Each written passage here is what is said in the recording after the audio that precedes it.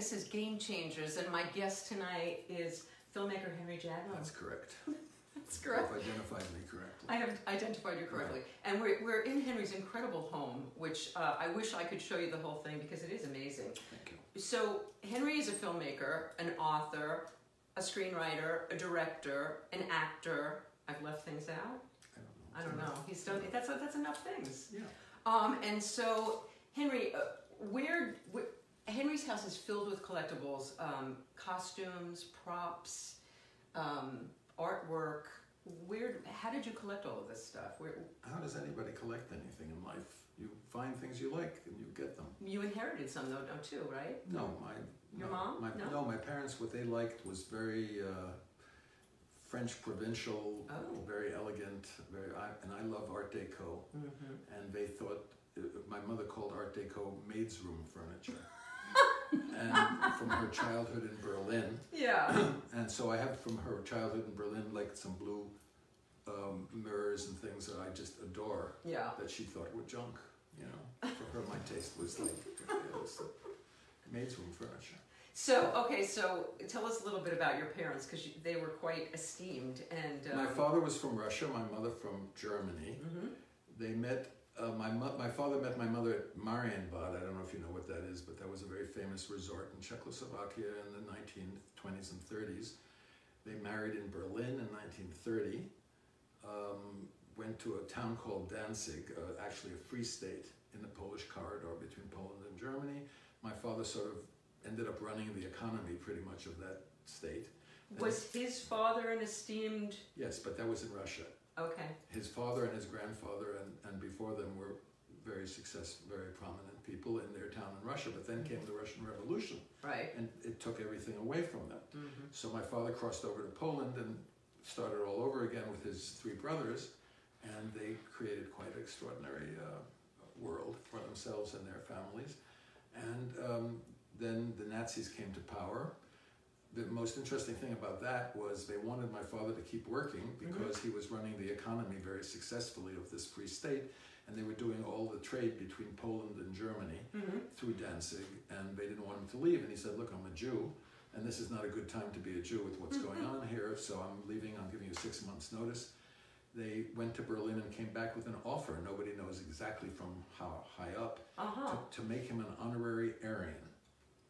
They said, we will make you and your family honorary Aryans. And my father had the good sense to say, when they want to make you an honorary something you're not, it's time to leave. And he didn't even wait the 6 months. They went on a so-called trip across to Poland and flew to London, and where I was born, and never came back. So that's the story of my family. Was your father a very educated man to be running the economy? Yes, of course he was a very educated man. Okay, so when I say of course, it was because in that position, how could you not? That's what I would imagine. So where in Russia was his family from? Well, his family originated in Lithuania, but he was born on his mother's side of the family, which was Ukraine. But they came from an extremely privileged position. And until the revolution, there was no problem. They were in great shape. And, but the revolution didn't like wealthy people. And it was problematic. And they finally, he and his three brothers finally got left and created a whole new world in Central Europe. So when they started over, they were starting from scratch?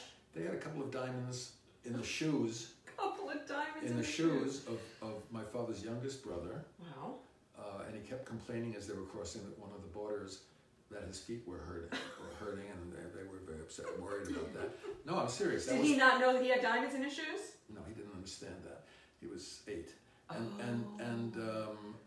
They had no capital is the point. They did start essentially all over, except they had a big name, because in Russia the name was quite famous in business, and so they had reputation and relationships with other people. But nonetheless, he built it very much himself with his brothers in Poland and Germany, and my mother was from Berlin, and then came the Nazis, and they offered him honorary Aryanship, and you know that story. And so was your mother also from privilege? Yes, from a very old family, a very famous family actually, in Berlin, because her great-great-great-great-great-grandfather was a man named Moses Mendelssohn, who literally freed the Jews from the ghettos at the same time the ghetto that oh, it's a long story. I don't want to even go into this whole thing, but he was the first person to translate the Bible into European languages from Hebrew, and the religious Jews didn't like him because he promoted a kind of integration, which Einstein said enabled him, Einstein, and people like Freud and Einstein and the ones who changed the world ultimately, to enter the mainstream of European society. But this is not, why are we talking about this? I don't know. I mean, it is an interesting story, and it'll all be in my book, which I am now writing. Oh, I didn't even think about that. Hello? Yeah, I'm writing a book, which should be out next year. Yes. I'm actually in the middle of discussions with different publishers. Called The Third Stone on the Second Row, which is how I got my name. I won't even bother you. Jaglam, where that came from. Okay. It's in the Bible. It's the brother of it's Moses' brother who was the chief rabbi, first rabbi. Anyway, Aaron, who was his name. You might have heard of him. No?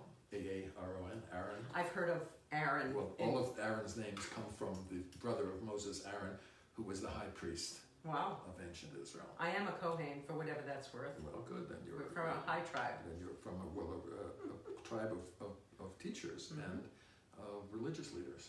You don't seem to fit that. No, but my father was a Hebrew teacher, and his mother was a Rebbitzin. And look at that! Yes. My God! So I come from that. So you're the first to break an incredibly long 3,000-year-old tradition. I ruined the whole thing. I ruined the whole thing. Okay. So anyway, they went to London, where I was born. Came to America. In New York City, where I, from the age of 2, grew up, and that's the story. And you grew up in privilege.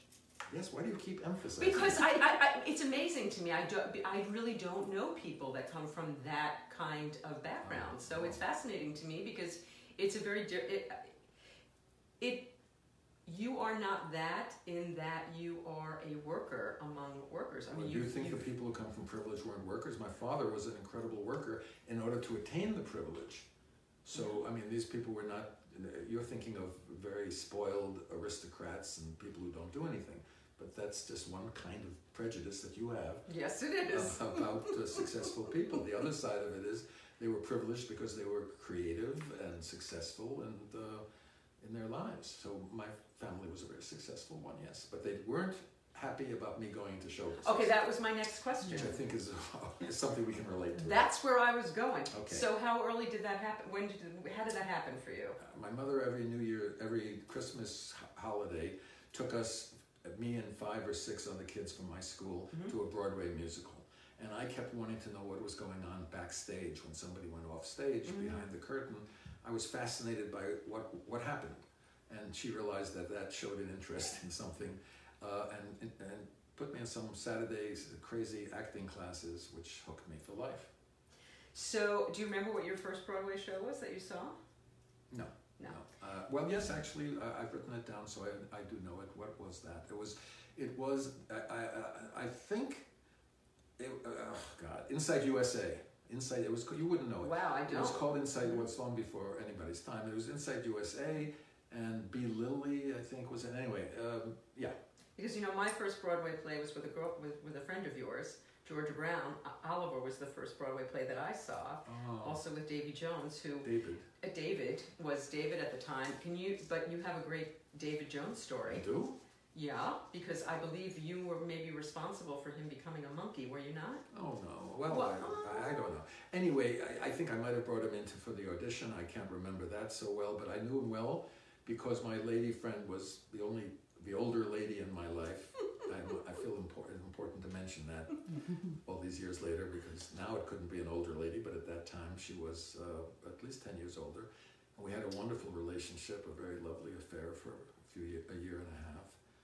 And she starred on. She also made a lot of albums. Georgia Brown Loves Gershwin. Yeah, she was a great singer. And as you say, she created the part on Broadway and in London, in Oliver. How'd you meet? Tuesday Weld. Another girlfriend. I don't need to be dropping names here. No, you are. This is the place to drop names. No. I introduced Tuesday Weld to Dudley Moore, who they ended up getting married, and along somewhere Dudley, of course, British. Okay. Was friends with Georgia. I've forgotten how. How did you meet Dudley? I was up in Boston doing a show called which was coming off Broadway. Mm-hmm. No, see, I'm mixing things up because there's a lot of different things. I was in Boston doing improvisational theater in a hotel. We were quite successful. It was anyway, and Dudley and Peter Cook and the others were doing Beyond the Fringe before it came to New York in Boston, and we met at a party. We were introduced. And we shook hands, and he did this, and I did that, and he did this, and I started doing that. We ended up doing shtick together without talking, without knowing each other for at least 20 minutes, and everybody started gathering around us. We both came from improvisational theater. Right. And we hit it off fabulous. How fabulous. It's a good story, and I've never told it before. I've never told it or even thought to tell it, and it's a damn good story. It's a damn good story. And years later, I knew Tuesday from my own relationship with her and introduced her to Dudley, and they got married and had a very difficult and complicated life, but some children. And how did you meet Tuesday? That's a good story too, but that's too hard to tell right now. Oh. Yeah. Okay. It's a good one though. I loved her. I still love her. She's great. And I starred her in my first movie. I was going to say, you broke her. I broke her? Well, I mean, you broke her career. No, she was already famous? She was very famous. Oh, okay. If anything, I pulled her down because I made a film that was not successful commercially. It was an art film, which you're not supposed to make for Columbia Pictures, and they were not too happy with it. They didn't know what to do with it. I thought it was the only chance in my life that I was going to be given $1 million to make a movie. And it was because I had been involved in editing Easy Rider that I was given the chance to make the movie. And I thought, since this is my only movie, I'm going to do it. It's going to be, I'm not going to follow some conventional rules. And I made I think an extraordinary film. Columbia released it very unhappily, and it was a disaster. But it's one of Tuesday's best performances, and it's one of my best movies. I still think 21 movies later. Have you seen it? Yes, I have seen it. And all right, but we've skipped over too many important things. It was a play that I had done at the Actors Studio with Karen Black. And we need to go back to that because you skipped over the fact that you helped edit Easy Rider, and a lot of things happened between the time that. Okay, you got to guide me a little. So I want to go back. So the bug first hit you because your mother would take you to Broadway shows. She took me to Broadway shows, and I was a clown. I was a comic. Okay. And what really happened was in school, I was very bad at sports. And I was like a thin little thing, and all these big boys were hairy and muscular. And you had to go to gym and do all these things. And so they put me on a basketball court. I liked the shorts, but the rest of it didn't appeal to me very much. And I couldn't possibly throw the ball so it would go into a basket.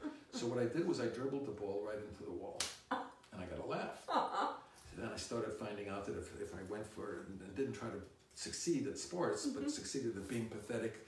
And Jerry Lewis was very big in the movies at the time. Yes. So I was doing Jerry and doing the thing and falling down. And I got the laughs. Right. And it fed my need desperately to get attention and ultimately to go into show business, which at first I started by doing stand-up comedy.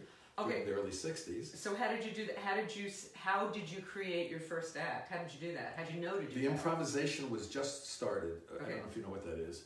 It's a club that's now in New York and California and a lot of other places, but then there was one just on 45th between 8th and 9th, I think, or 44th between 8th and 9th. Yeah. Bud Friedman. And Bud Friedman. Well, I painted the original sign, the improvisation, for which I got 3 months of dinners.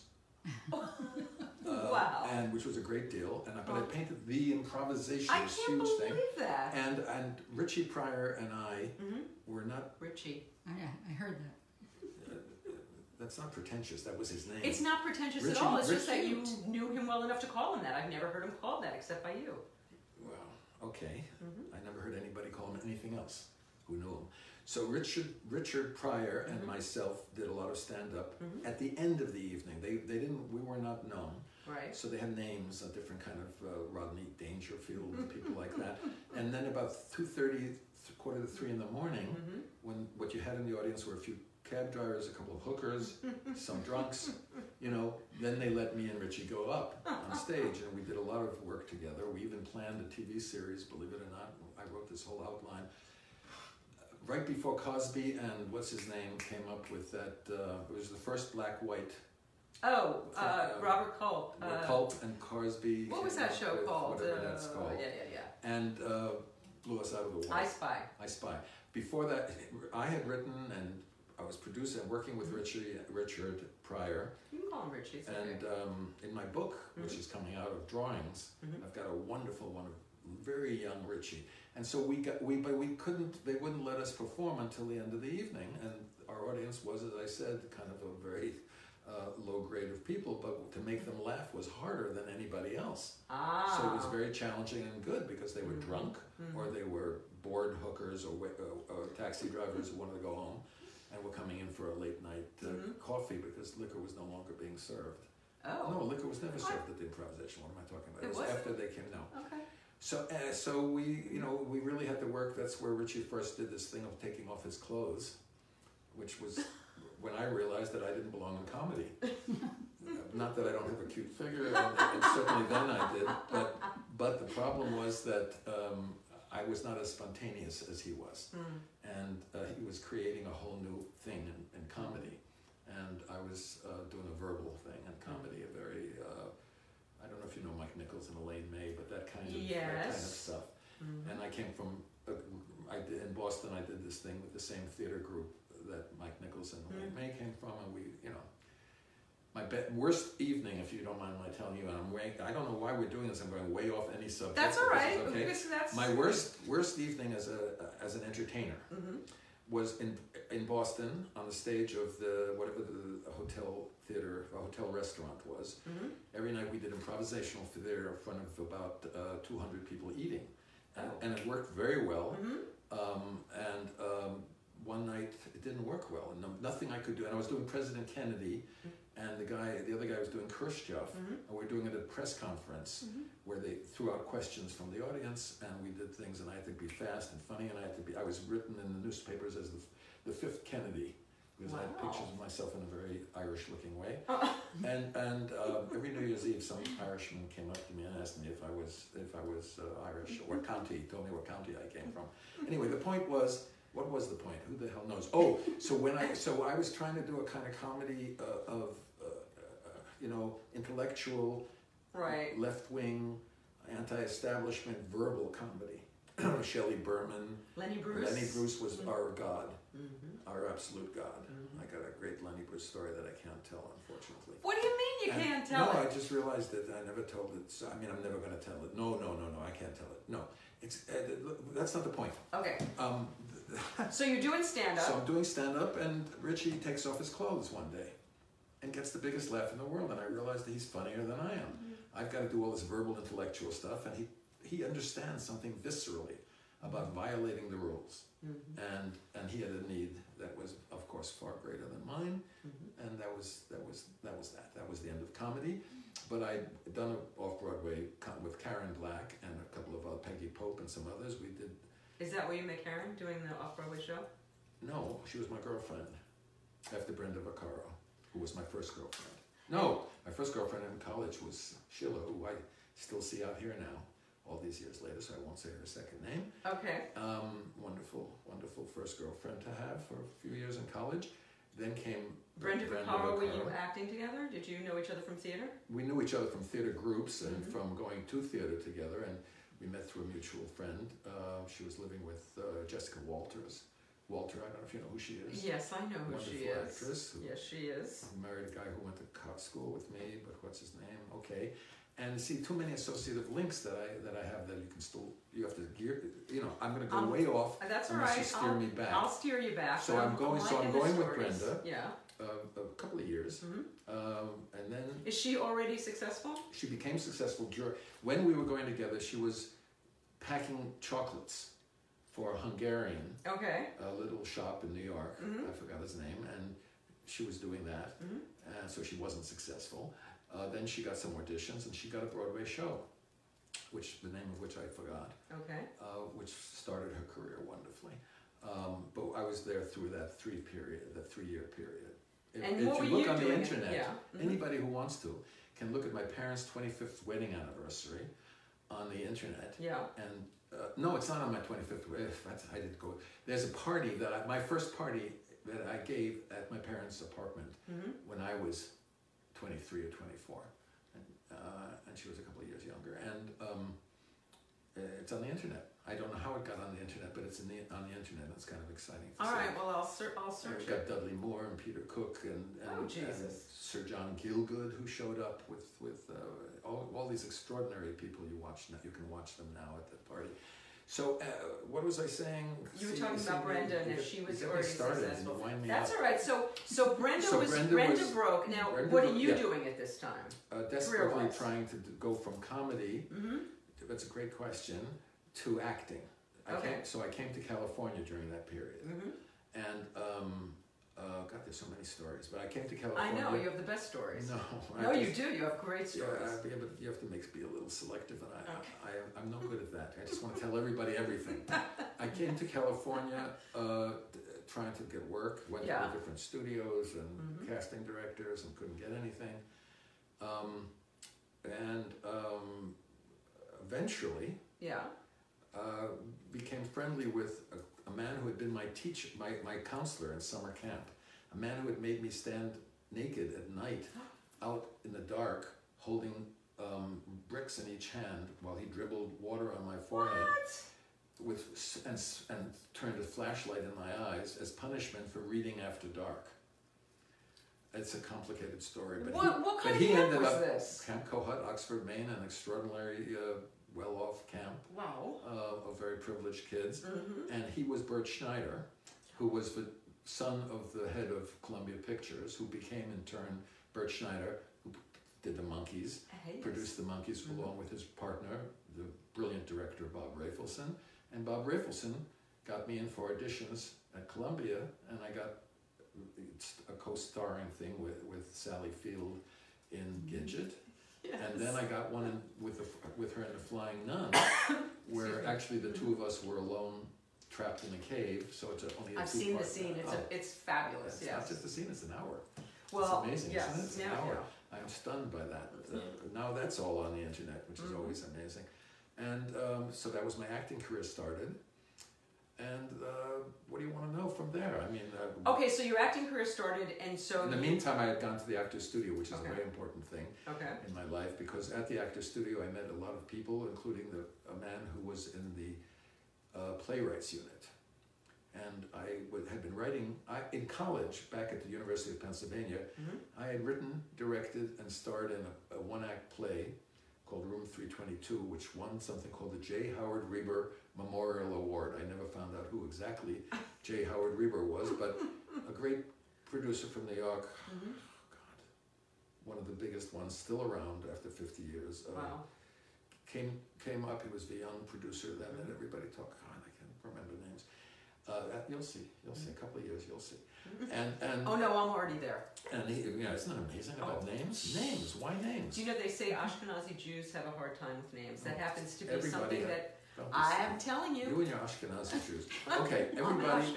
I am too, but that doesn't mean that we can prove anything scientifically. Everybody starts with said, "You're much too young to be having this." I was 63 yesterday, or 2 days ago. Mazel tov. You're still too young to be having this. Well. Anyway, the point is, what was the point? The point is that you were a playwright. You won this award. I won the J. Howard Reber Memorial Award, and Bert Schneider came to see it. No, not Bert Schneider. This wonderful producer.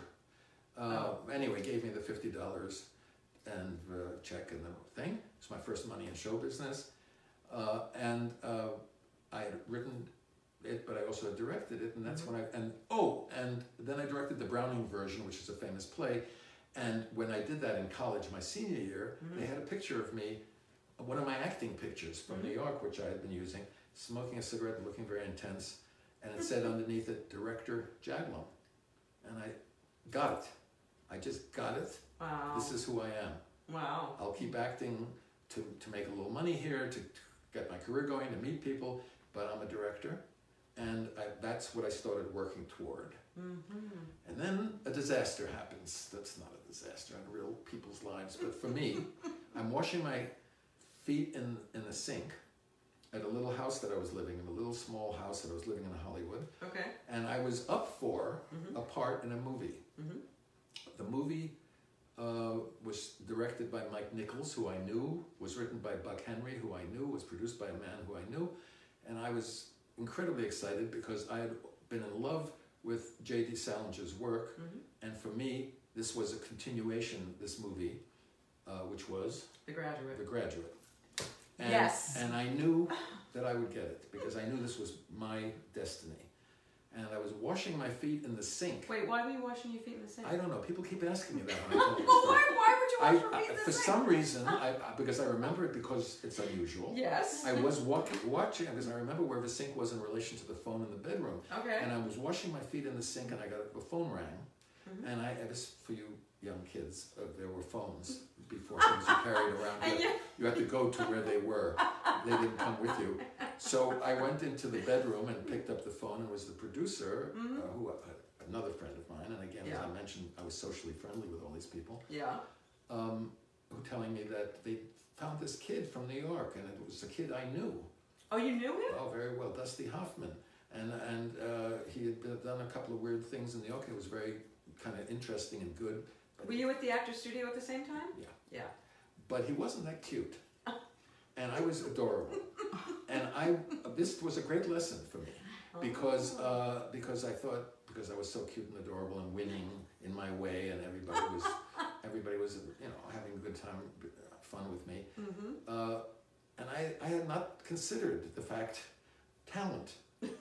That was another area. I just had all the energy and the capacity, the need and the desire and everything. But along comes Dustin Hoffman, who was 10 times the actor I could ever be. And he got The Graduate, and it fucked me up. Oh, excuse me. That's quite all right. It messed me up, and I decided I'm not going to be an actor anymore until I can put myself in my own movies, until I direct my own movies. And I got rid of the agent that I had, who was disappointed, and because he'd gotten me The Flying Nun and The Gidget and 1,000 Plane Raid. You never saw me in that. No, I don't know that. But I'm an Air Force pilot. I loved it during World War II. Bombing mission over Europe, 1,000 Plane Raid. Did anybody see that movie? 10. Okay. 10 people probably really enjoyed it. What else? So then I became committed to directing, and. So this is the 60s still? Yeah. When was The Graduate? In the 60s. Yeah. Graduate's in the 60s, I believe. Well, yeah, I guess. Yeah. My God, that sounds insane. So the Flying Nun and that's all the 60s. Oh, yeah, absolutely. Okay, all right. Oh, of course. What am I talking about? Yeah. My first movie. See, it gets very. You'll see. In 1969. Yes. I went to Israel. No, in 1967, there was a Six-Day War. Right.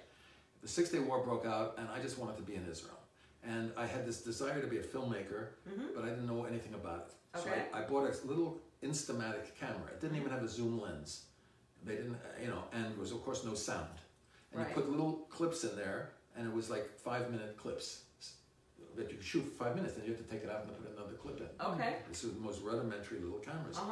And I went there, and because I had access to friends who were journalists and other people in my family, I had access to a lot of occupied territories, and I would find these tanks which the Egyptians had left, and the guys had run away.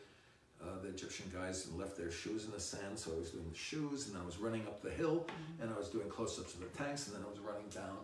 And I was there because I didn't know anything about editing, and I didn't know anything about, there were no zoom lens, so I had to edit it in my feet. I think it was called editing on foot or whatever. I did that fundamental thing, and I came back to America and showed all my friends, bored them to death with this 5-hour silent, though I put on army music, Israeli army songs, making them listen to, but it was visually very interesting. And one of those friends was my former counselor who had made me stand up like this, Bert Schneider, who was Bob Rafelson's partner at this point in BBS. And they had just made a film with Dennis Hopper called Easy Rider. Hello! And they were having a problem because Dennis, God bless his heart, was told by a French director who came over, it's perfect, don't let them touch it. But it was 4 hours and 17 minutes long. And he said to Bert, it's perfect, I don't want to touch it. And Bert said, I can't release a film. Columbia won't release a film. What are you talking about? We have to edit the film.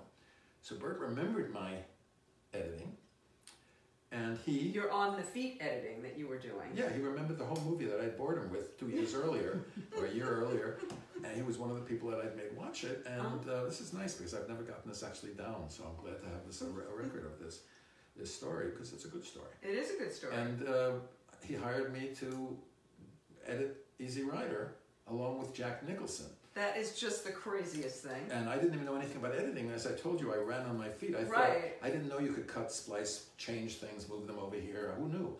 So I was in one editing room with my editor. We weren't editors. You needed a union person with white gloves. I see. And Jack was in the next room with his, and Jack said to me was, you take it from the front, I'll take it from the back, or no, you take it from the back, I'll take it from the front. He didn't want to be accused of self-aggrandizement of his part. So I did, I think, and Dennis... Had he directed before?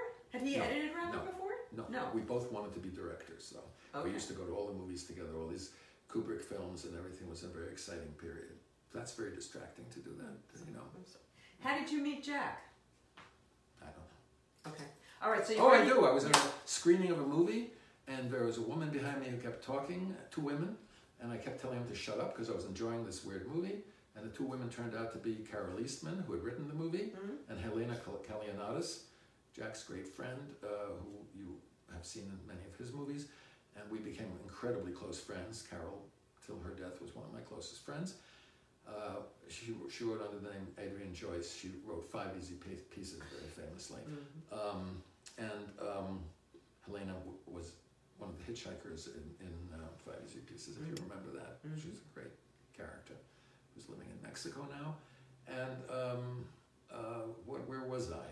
Jack, talking about Jack, and that you were each in two different editing days. So we basically put the movie in its final shape under the supervision, I must say, of Bob Rafelson to some extent, and Bert Schneider certainly. But we showed them every few days what we were doing, and that brought it all the way down. And Dennis finally came to realize this was not a bad thing, since the movie went on to make a fortune. But I was offered by Bert for this job of editing. I think it was 7 weeks. It was 8 weeks, but it was $8,000, which was like a fortune to me, or a 0.5%. So I said to my father, this very smart businessman, right? Listen, I've never made money. I was under contract for a while to Columbia in the middle of all that. And when I was under contract before doing Flying Nun, they were paying me $500 a week, and I was very excited about that. Now here I was being given $1,000 a week for my work, or a 0.5%. So I go to my father and I say, what should I do? He says, what's the picture? I said, I don't know, it's a bike picture. It's 2 guys riding around on bikes. He said, look, movies don't make money anyway. Very few. If they really are going to pay you $8,000, that's your first real money that you're making in show business. So take the $8,000. And the secretary to Bert, lovely, wonderful lady, also got a 0.5%. Took the 0.5%. She wasn't given an option. She took the 0.5%, and I understand that her 0.5% is well over $800,000, if I'm not wrong today. Somebody, I'm sure, will correct me. Maybe it's 7. But I got 8,000. So the one bad decision your father ever made. My father said to me when I tried to use it as a way to say to him something, he said, yes, but you know it was the right decision, because statistically, 1 out of 1,000 times you're gonna, and he wouldn't even give me that. My tough father, it was not the wrong decision, it was the correct decision, but it was unfortunate, but it was not, you didn't make the wrong decision. Of course, I couldn't have made the wrong decision, since it was his recommendation, you understand? Yes, of course. Right. So now you have editing experience. You want to be a director. So what happens after Easy Rider? Well, I had written a play at the Actors Studio that had been very successful. Some very prominent and important people had seen it and encouraged me. So I turned it into a film. I wrote a script of a film from the play, A Safe Place. Right. And Bert Schneider said, everybody involved in the success of Easy Rider gets a chance to make their own movie. This was an extraordinary man, Bert Schneider. Okay, so that's unlike worth anybody more in than Hollywood history. That's worth more than the $8,000. Much more. That's huge. Much more. Yeah. Nobody was going to give me anything ever. And Jack Nicholson got a chance to direct his first picture, which was Drive, he said, which he's in. And he and I had made a deal. Whenever we get to direct our first movies, we were huge Kubrick fans and saw a lot of European movies together. He said, whenever we'll be in each other's movie. So I was in Drive, he said, which is his first movie, and he was in A Safe Place. Now, by the time A Safe Place came around, he was making about $2 million a picture, and A Safe Place cost a total of $1 million. So obviously I couldn't. So I said, "Listen, I don't want to hold you to our deal." He said, "I need a new color television. They got a new process where they project that." So he did the film for me for a color television, which was nice. Wow. Yeah, that's Jack. That's Jack in a nutshell, actually. That's really lovely. Very generous person. And that's the story. So then A Safe Place was a disaster. So Tuesday was in it also. Tuesday played the part that Karen Black had. I had done it at the Actors Studio with Karen. Mm-hmm. And which one's your girlfriend at this point? When I did it at the Actors Studio, it was Karen. When I did it in the film, no, it wasn't. It was after Tuesday. Okay. It was Barbara Flood, who was in the movie. Girlfriends are harder to keep track of than movies, you know. In your life, anyway. Don't quote me on that. Oh my God! Yeah. I can't believe I said that. So what? So the movie was a disaster. I couldn't get any funding to make another movie. Okay. Except the actresses particularly liked Tuesday's work, thought I did a good job with her, and wanted to be in the movie. So I got a call from this big agency, and they wanted to take me on the condition that I would go and do another movie. I said, "Sure, what is it?" "It's in Argentina, it's 7 months in Argentina." Wow. What is that? And it's Brenda Starr. What's Brenda Starr? It's a comic strip about a female detective. I said, "Oh, you know, I'm very female oriented in my interest." And you know who owns it, they said, is, oh, come on. I don't know Brenda Starr. No, okay. Who owns it is, who starred in 10? Bo Derek. Bo Derek now is a big star after 10. And she's got a hold of this thing, and her husband is going to direct it. He was an actor who had not been successful as an actor, but became successful as her producer or manager. What was his name? Oh God, Derek. John Derek. The most gorgeous man you've ever seen in your life. Really? Oh, drop dead gorgeous. Wow. He did a movie with Humphrey Bogart about a criminal. I forgot the name, and he was just, but he wasn't a great actor. I don't remember him as an actor. He was not an actor, but he was gorgeous. And they married Bo Derek, and he was now her manager, and they wanted me to direct this movie.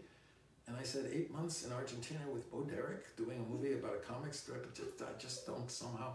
And my agent quit on me if I wasn't willing to take. There was a lot of money involved, and you turned it down? Yeah, turned it down. And I didn't work for 3 years until a hustler came around who I liked and knew. I've always loved hustlers of a certain kind, and this is a guy named, whose real name is Howard Zucker, but he used the acting name Zach Norman. He's been in many of my movies, wonderful. and he is wonderful. But as Howard Zucker, he raised the money for me to direct my second film, which was Tracks. The way he raised the money was going, they had a very corrupt thing with the government then, that you could deduct all kinds of money from movies, oil, digging, other very speculative things, like 6 to 7 to 1 rate or something. And he raised from dentists and doctors 25,000 here, 20, and he put together $1 million. And I started preparing this movie, and along comes Bert Schneider, my friend and supporter, who says to me, "We're having a problem. We've just made a documentary called Hearts and Minds, and Columbia will not release it because political reasons. Okay. The war in Vietnam is raging. They don't want to upset the government. I don't know. I don't want to go into the whole thing. But Warner Brothers will release it if we give them $1 million to buy the film, so we can pay Columbia the $1 million it cost them." Okay. Remember, he's making movies for $1 million each. So I said to Zach, who was totally non-political, "Zach, I know you've raised this money. It's taken you 3 years for me to make Tracks. Can we just take it away from that and give it to Bert to give to Warner Brothers so that they will release Hearts and Minds?" And to his everlasting credit, my totally non-political friend, Zach Norman, Howard Zucker, said okay. Wow. We got the Academy Award for that. Oh, my. The only award my name and Howard Zucker's name are on for Best Film of the Year. Wow, I don't know this. I've never heard this story before. Yeah, it's a good story. It's a good Bert Schneider story. accepted it with a speech that upset everybody about North Vietnam on behalf of the people of Vietnam. He's accepting this. Bob Hope got furious, and Sinatra got furious, and Jane Fonda was clapping. And Jane was with us. Yeah, I was part of a group at that time. That's another story. But Jane Fonda and I were part of a group that was running a big organization with about 1,600 members out here, the Entertainment Industry for Peace and Justice. This was during the war, the Vietnam War, and we were sending shows out to anti-war shows in venues close to where the Army was doing these big shows with Bob Hope and others, pro-war, you know, and we wanted the soldiers, who we were very sympathetic to see the other side of it. And so in between the politics, we had great, and I got some wonderful stories about that, but I don't know. Sometimes. You know, what's crazy about this is I threw Jane Fonda out there just because she was anti-Vietnam War. I had no idea that you, of course, had connection to her and did this with her. Oh, we were, yeah. Total surprise. Yeah, she, Donald Sutherland, and a group, 5 or 6 others, and myself were on the executive committee running, making these anti-war things all over the place. And we had a huge organization in the Hollywood business. I mean, we had, I don't know if it's 2,000 or 1,800, we had all kinds of people, and we were putting on these anti-war shows around the country, trying to follow the Bob Hope, the pro-war things. And I've got a great story, but I don't know if I should tell that about that. Why is it controversial? I don't know, Jane. I've never said this, so we'll do that for some other time. But it involved. I like the stories you've never told before. Yeah, I know you do. It involves Streisand and other people. I'm not going to do this. Okay. So I have to have some discipline. Why? So Zach. So what happened to the movie you were going to make with Zach? Zach goes back out to these doctors and dentists. Right. Who are happy to see him the second time. But he's won an Academy Award now. That's right. He used that to raise another $500,000, not $1 million, but $500,000, and we used that to shoot Easy Ride Tracks. And Dennis Hopper starred in it for me, and it's, in many people's opinion, his best work. He forgave you for cutting Easy Rider down from 4.5 hours? No, it was not. First, it wasn't me. It was a group of us. Right. I and Jack, and under Bert Schneider's supervision, but he was never. Dennis, once the film was so successful, he was extremely happy. Right. And he even hired me to act in his next movie, which he then cut me out of. But that's, I think I left because of. Yeah, that's right. That's another story. I was in what's that called? That movie was up in Peru, way up in the heights of Peru. Anyway, I went there and I couldn't. These huge guys, these other people, Robert Mitchum's son, and all these big guys riding on horses and snorting coke and drinking incredible amounts of this horrible alcoholic things that you can't even imagine. Raw rubbish. I don't know what they were, and they're fine. They're very, and I can't breathe because it's so high in the climate. And I've bought little tins of tuna fish because I'm scared to eat the local food. And the bottled water says Jesus. You're drinking Jesus, and I was scared to tip my lips on the bottle. You know, and I got sick. I'm the only one who got sick. And all of them had, whatever provisions prevented them from getting, I don't know. The alcohol. And I had to leave in the middle of the shoot, so I got a teeny thing left, I think, in the movie. Anyway, why do I tell you that? Okay, so we're talking about your so Dennis was in your movie, maybe his best performance Not ever. maybe, yes, yeah. Okay. I'm willing to say it's certainly his best performance. Wow. You'll see when you see it why. And what else? And that's that way. But Tracks, once again, I went around to every one of the 7 studios. There were no independent distributors then. They didn't exist. Right. No, everybody turned it down. There was only one thing worse than Dennis Hopper then, because that was after the big failure of his second movie. So Easy Rider doesn't count. It doesn't matter. It counted, and he got the money to make what's it called? All right, I'll look. To make, don't do that to my brain. To make the movie in Peru. Yeah. And what's the movie in Peru? I've just been talking about it. We never had the name. You're kidding. No, we never had the name. Okay. I'm going to his IMDb. Yeah, but we can't take all this time. No, you keep talking. So I forgot where I was now. So you're talking about Dennis Hopper. Tracks comes out, but you make. You can't get distribution. The only thing that they wanted less than a movie with Dennis Hopper was anything about the Vietnam War. There had been no movies yet criticizing the Vietnam War. Okay. This is a strongly anti-war movie. And all 6 or 7 studios passed. And there was no independent distributors, so I got it open 3 weeks here, 1 week there. It was And then I had another few years where I couldn't make a movie, and I said, "Damn it, the hell with this! I'll tell you what. They don't like my serious movie, A Safe Place. They don't like my serious movie tracks. I'm going to give them a piece of silliness.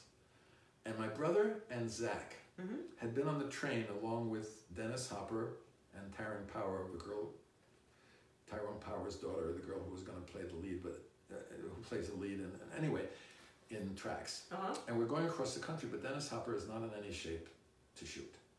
And I didn't know this. And now I'm on a train, 3 days going across. I got my brother and Zach, who are working in the business side of things. I've got no star. Dennis Hopper is so stoned out of his mind that he can't give me anything. So what am I going to do? Yeah. So I started shooting my brother and Zach in Tracks as a comedy duo, because in life they're both hysterically funny, bizarre characters. And that ended up as a very nice part of the movie. So now when I'm ready to do movie number 3, I decide I'm going to make a movie starring my brother and my crazy friend, and just about these 2 guys who rip off the mob and steal the money and go down to Florida and escape to Costa Rica. A complete piece of nonsense with them for no money, which Zach raised. Again, very little money, 300,000. Wow. And it made a fortune. It was popular, it played all over the place. Which movie is that? Sitting Ducks. And it's, of all my movies, it's the only one that I'm not proud of. It's not bad, it's fun, it harks back to my time in comedy. But it's just not it's just silly, and it's sweet, and it's ridiculous. And they loved it. All the critics here, all the critics in London and Europe, they loved it. And it was a gigantic hit. Wow. It made a fortune for the distributors and a little bit for us. That was that. And then my first wife left me, and I'm depressed. I go back to my home in New York from California. I'm back in my apartment with my parents, crying my eyes out. How old are you? I don't want to tell you. No, I can tell you. How old was I? Late 30s. Okay. And so Patris has left me, and I'm devastated. So I say to her, can we do something about this? And she says, no, that's not true, see? I was devastated, and I run into my old girlfriend, Karen Black. And she says, what's the matter? You look terrible. And I said, I'm living in this hotel. I don't want to live with my parents anymore. But I said, no. And she left me, and I'm miserable. So she said, Karen Black said, let's make a movie about it. And we made a movie called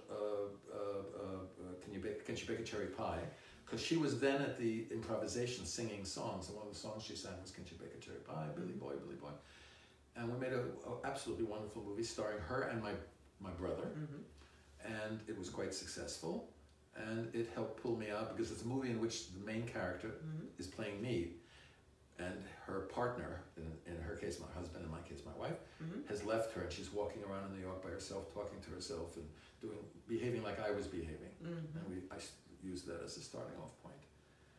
And that was quite successful, and also, more importantly, helped me get out of my deep pain and move forward in life. And was that the first time you did something that autobiographical? Yes. Did that start that trend for you? Yes. And then I definitely wanted to do a real autobiographical thing, and I asked Patris if she wouldn't mind, my ex-wife, my now ex-wife, and she, no, we were not yet, we were still going through the thing, and she said, okay, and we made Always, or sometimes called Always, but not forever. And the success of that was enormous and wonderful.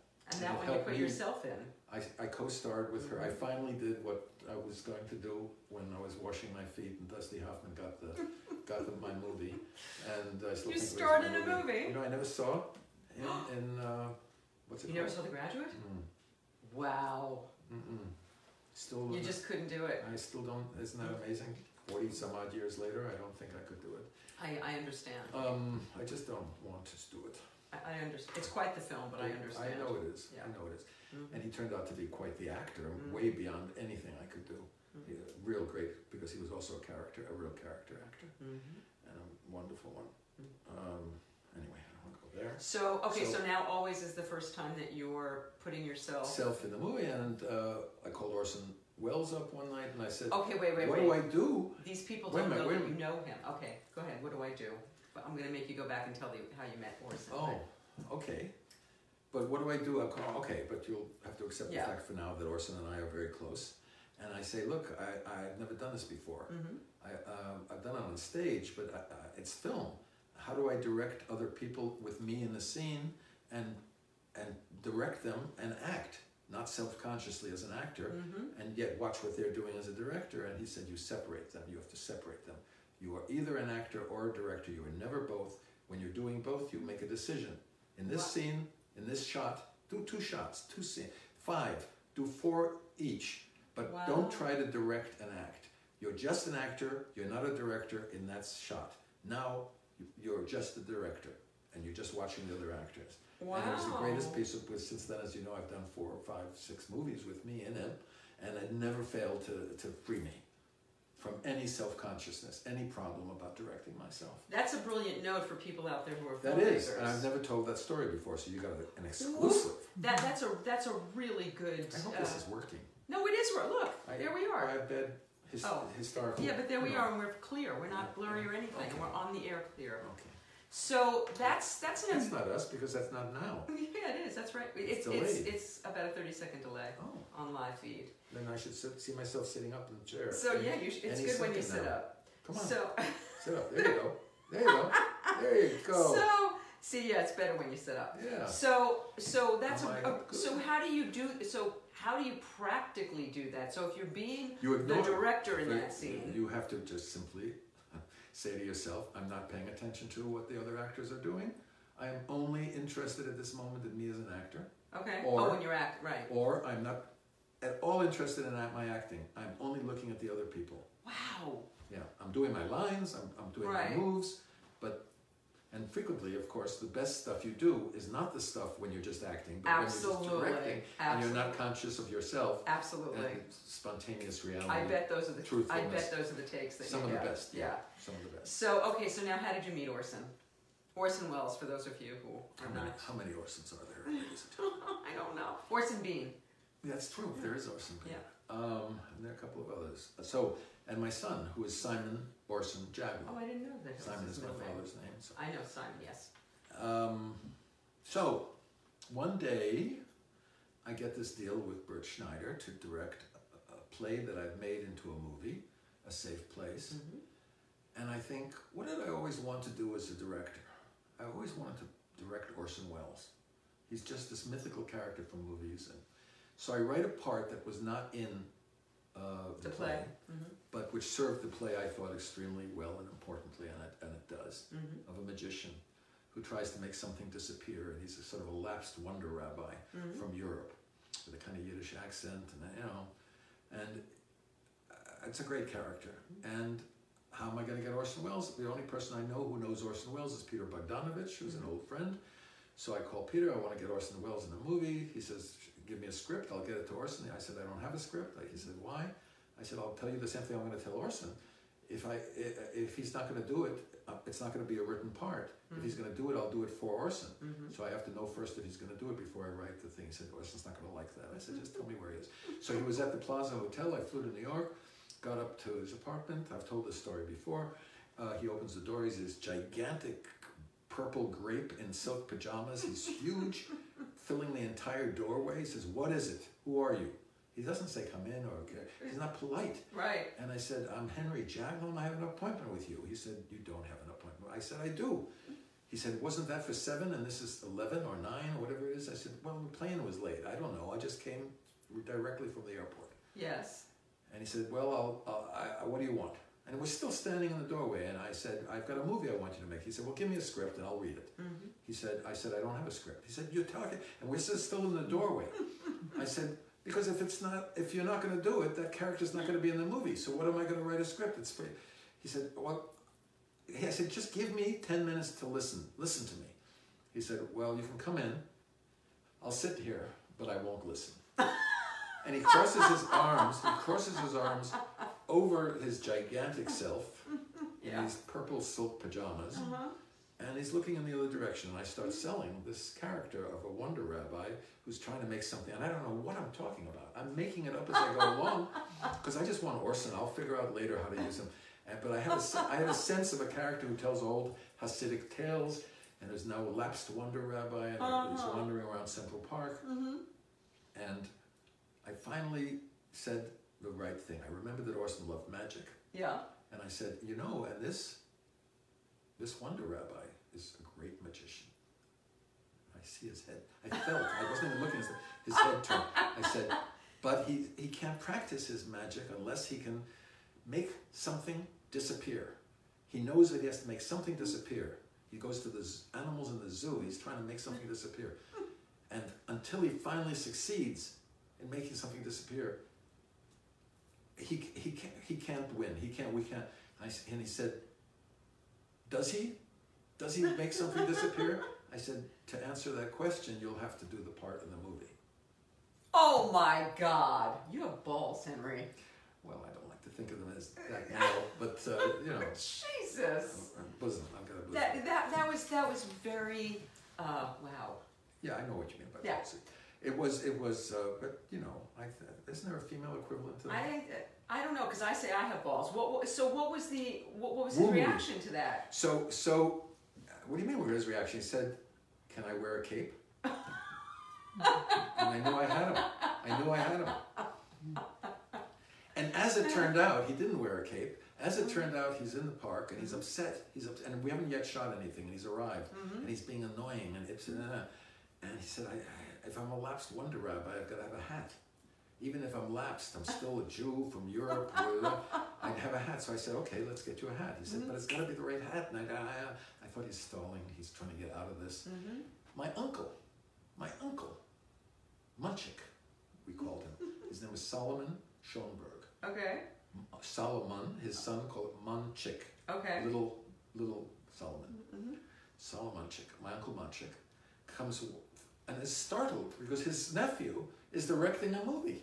Oh, he didn't come to see the set? No. He's walking through Central Park like they did every week, every day after the working, and he was working in my father's office. And he came walking through the park and he sees his nephew directing Orson Welles, talking to Orson Welles about in a movie, and he's completely stunned. Yeah. And he says, Henry, and I said, Munchik. And Orson says, that's it, and he points to Munchik.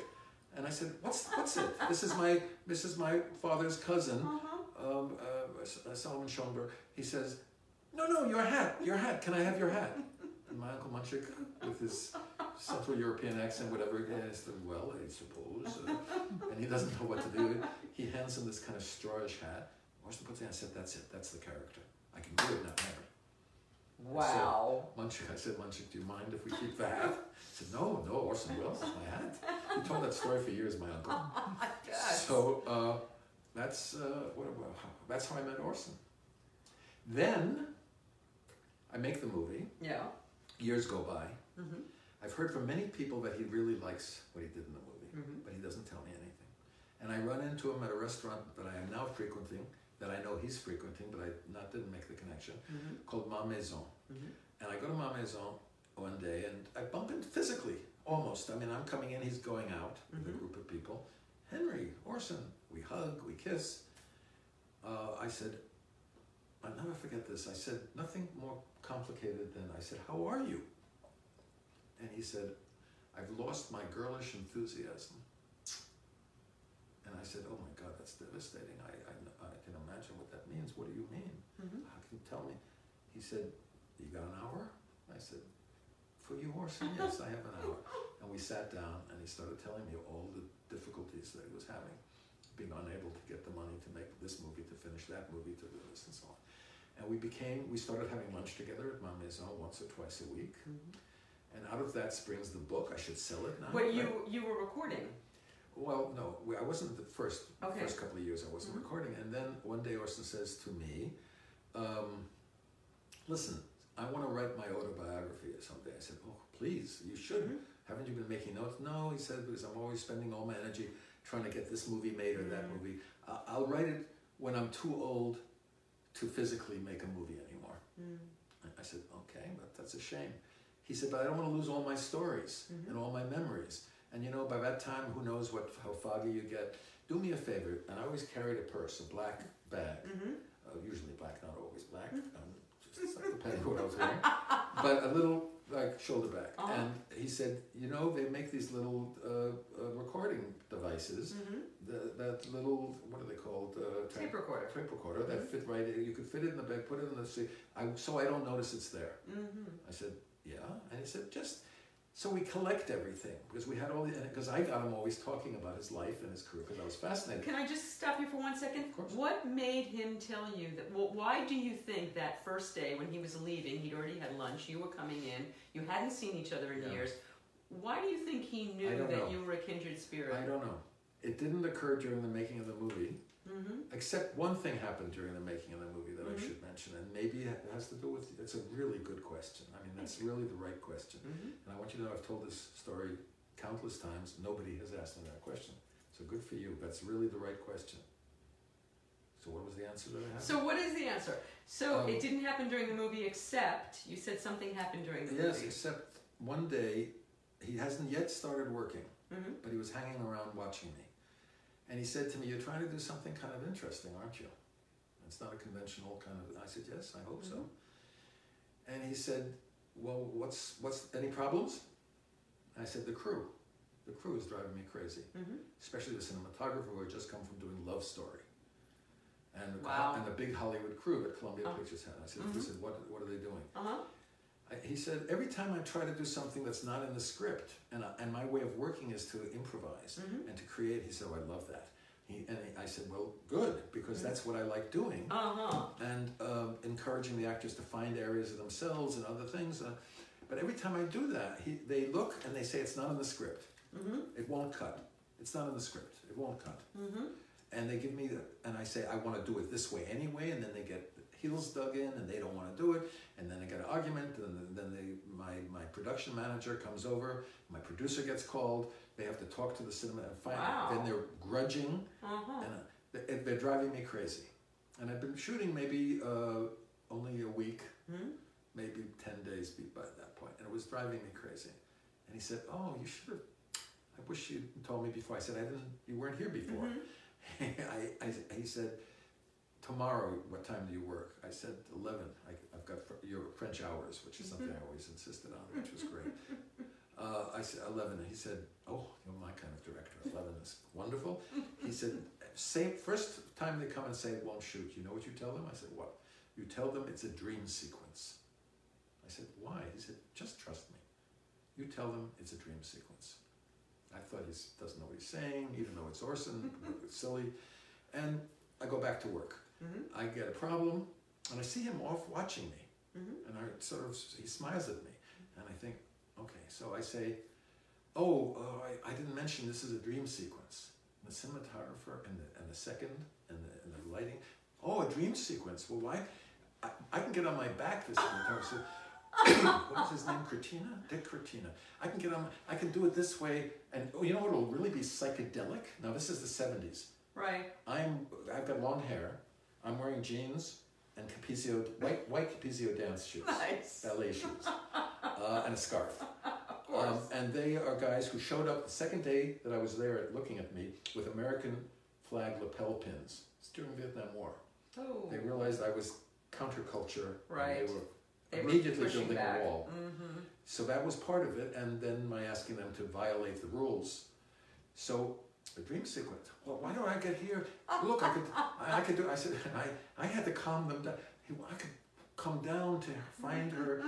I said that would be great. Would you try that? And from then on, they were just magnificent the rest of that day. So that night, I go up to Orson's suite. He's got 4 steaks and 12 baked potatoes.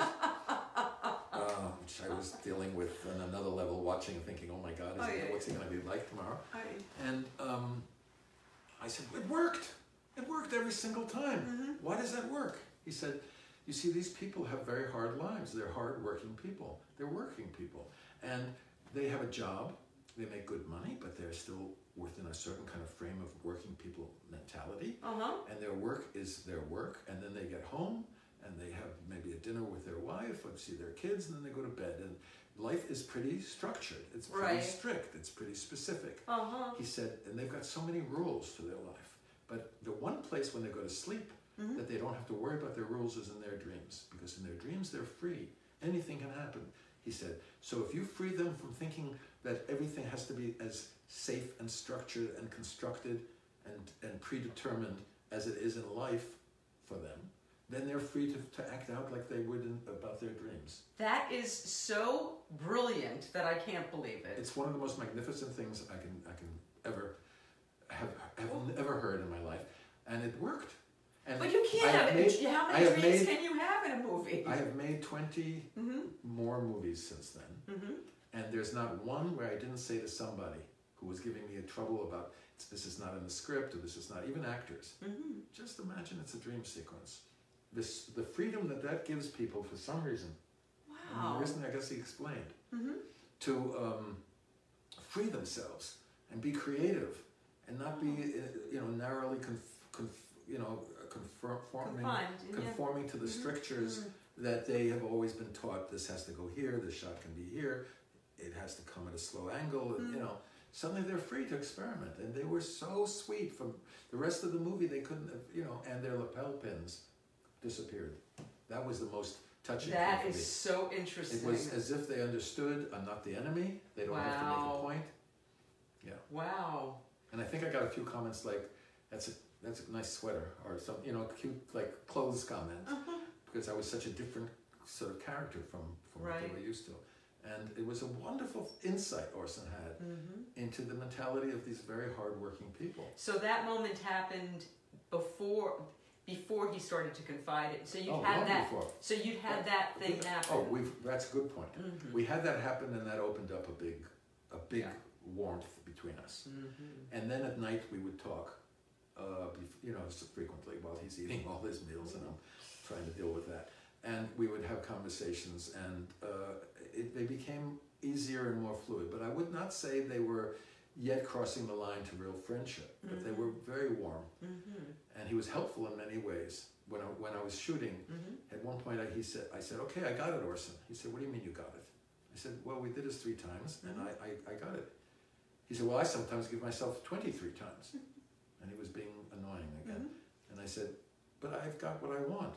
He said, but you don't have what I want. And I said, well, what would you like? He said, I'd like you to give me 23 takes if I want them. And I said, okay, I'll do that on one condition. He had been going around going over to the other actors and not meaning to, but directing them a little bit, saying to Tuesday, if you do that, saying, Jack, all this. So I said, you let me direct the actors, and I'll let you have as many takes as you want. And he said, you can do that? They'll let you do that? I said, they'll let me do that, but on the condition that you don't stop telling Tuesday or the other people, come to me if you've got an idea. I welcome any ideas that you have. You're Orson fucking Welles. Forgive me. But give them to me. And he did, and that was a big step in our friendship, I think. Yeah, I bet he respected you for that. I stood up to him, yes, but I gave him what he wanted. And all he was insecure. He never needed more than 2 or 3 takes after that. Never asked for more. Wow. Because he knew he had them. Wow. And he let me do something which apparently directors don't do with actors, which is ridiculous. He told me which of the takes he thought was best. So I made a mark on them with an O. And was he right? Almost always. Always. Yeah. Almost always. If not, it was a technical reason, something. And I marked with a little O next to the take Orson's he wanted, and it saved me a lot of trouble. It was brilliant. So then when we ran into him, and he says he's lost his girlish enthusiasm, and he's depressed because he's been beating his head against the wall, trying to get financing for this and that, and it really touched me, and that's where our relationship really started. And so these lunches went over a period of several years. Oh, yes. 10 years. 10 years, and you're recording most of that. No, I didn't start recording until about 4 years before he died, when he said this thing about the autobiography, and he said, "Why don't you tape it and put it in your bag?" And that's what happened. So that's the book that you know about. My Lunches with Orson, for those of you who don't. Which is out and has been very successful. In hardcover, though I think that's not available anymore, but it is available still in soft cover from Amazon or wherever. And it's amazing. It's an amazing book because it's Orson talking frankly, never thinking that anything he's saying is being paid attention to by anybody else. Can you pick I know there are gazillions of them. You can't pick a favorite story? No. All right. That's just not possible. It's a good question, good reportage, but there isn't. There's no such thing. Come on, how about when okay, somebody came to his... Burt Reynolds comes over to, not Burt Reynolds, much more important. Okay. Burt, not Schneider. No, Burt, not even Burt. Oh, not even Burt. The greatest actor at the moment in the Oh, world. Laurence Olivier. No. The greatest actor. We don't consider Olivier. You should read the book sometime. Yeah. What Orson says about Olivier. Just, give me a moment. Married to Elizabeth Taylor. Richard Burton. Richard Burton. That's the Burt that I was looking for. Okay. So Richard Burton comes over to our table. There is a Laurence Olivier story that you've told me, though, that I can't remember what it was, and that's why he came to my mind. But anyway, maybe it's a hated story, but there was a Laurence Olivier He had some story. issues with Olivier. Yes. But they were in competition for who made the better Shakespeare films, and I don't think there's any question about that. But anyway, Richard Burton comes over to the table. Now, to me, he's not Richard, he's Burton. Right. He's the biggest star in the world. And he says, "Oh, Orson, how are you?" And he says, "Fine." And Orson's a little cool. And he says, "Elizabeth is outside. She would love to come in to say hello." Now, we know he's talking about his wife, Elizabeth Taylor. And Orson says, "I'll see her on the way out." And I kick him under the table. And he pushes away and he says, "On the way out, bye-bye." He's rude and dismissive. Wow. And when Burton leaves, I said, "Orson, what's the matter with you? Why are you like this?" He said, "Terrible waste of talent. He had a great talent. She, fine, who cares, but he had a great talent." And they threw it away to this nonsense with it. He was doing junk from Orson's point of view. Wow. Once he married Elizabeth, he became a movie star instead of the great actor he was. And it's true about Burton's work. From this magnificent potential, he gave it up for fame and money. Although Virginia Woolf is pretty damn good. But that was much later, and he got back to things. But that's great. That's a great example, but that wasn't what he was doing at the time. It's also great for Elizabeth. Orson was not being fair to Elizabeth either. But he was mad at Burton because at that time a lot of people in this business considered that Burton had thrown away a great, great talent for this fame and superficiality of movie stardom and so on. Anyway, and then he says to me, "And don't kick me anymore, First of all, I've got bad ankles, that's why I wear these boots. Secondly, I don't need a Jewish Jiminy Cricket. I don't need you to be my conscience." And he repeats, "A Jewish Jiminy Cricket is not on the agenda." However he put it, he said, I always loved that. I said to him many times, playfully later on, "Don't forget I'm your Jewish Jiminy Cricket." So, about being Jewish, he suspected he was Jewish. He didn't believe that his father, who had had a very tough life, a very pathetic ending, was an alcoholic and did not have a good time, and blew himself up in a certain kind of way. He just couldn't believe that man was his father. And the man who was hanging around his mother all during the time of his youth was Dr. Bernstein. That was the one who introduced him to theatrics, giving him puppet shows and things, and taking him to theater and so on. And he suspected always that his mother had a big affair with him, and it just couldn't be his father was the Wells guy. His father must have been Bernstein, and he had this Judeophilia. You know what that is? This love of Jewish stuff.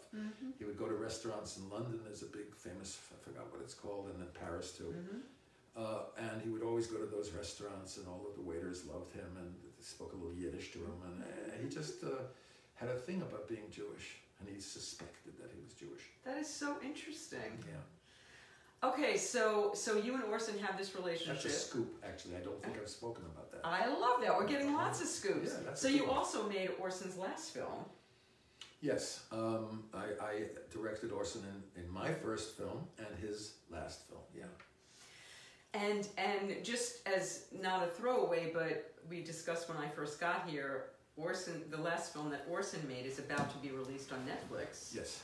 Which your friend Peter Bogdanovich, among others, facilitated that happening. Putting it together, yeah, out of a lot of material that Orson had left behind and been unable to get the money to put together.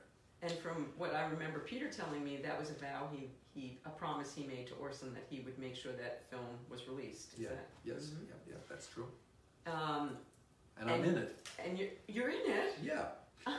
I'm in it in a longer version than Peter cut me out again. Peter and I have a history. Peter offered me his first movie before, was called Targets. Okay. Before the famous Last Picture Show. Last Picture Show. Yeah. Yeah. I brought him to meet Bert Schneider about Last Picture Show, and that deal worked, and he got to do that. But he had made one little movie before that with Boris Karloff, and he offered me the lead, and I accepted. It was still in my acting days. Of course, I was excited. And then he ended up playing the part himself. So when I did my first movie, A Safe Place, I hired him as an actor. He came on the set and sat there for a few days, and I never used him. Oh my! But meanwhile, you guys are like still great friends. But you know, I could be a little bitchy too, because he really deserved that. So now he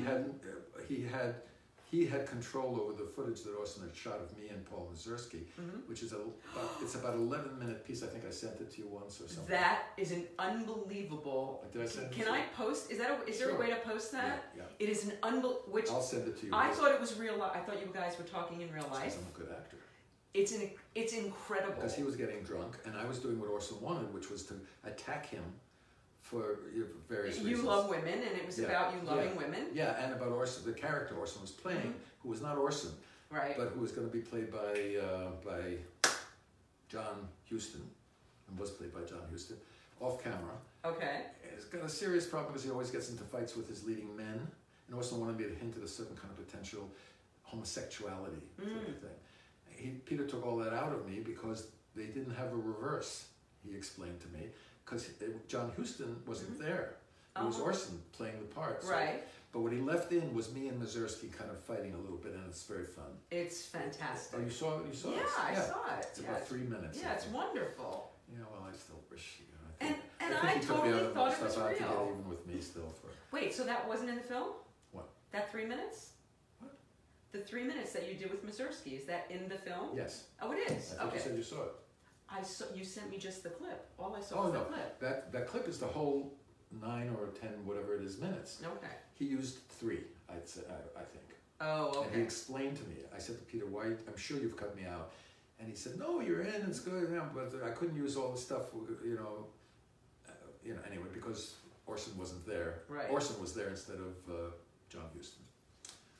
Anyway, the point is, see the movie and judge for yourself. I don't have an opinion about it, but you'll see a lot of Orson's work that otherwise you wouldn't have seen, and that's the good news. Which is fantastic. Yeah. So. And if you like the female body, you'll see a lot of one of the most lovely creatures in the world, Oya Kodar, the woman who Orson loved for the last 30 years of his life. And the woman who stars with him in my last movie, Last Picture Show.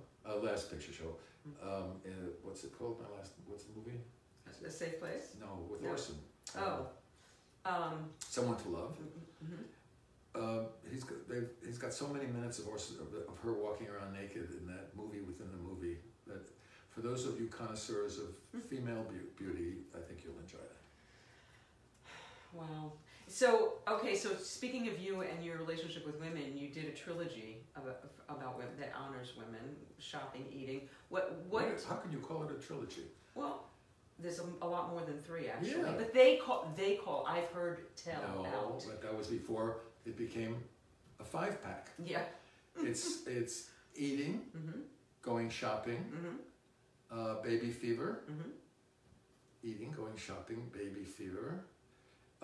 Irene in Time, which is about mothers and fathers and daughters and fathers. Irene in Time.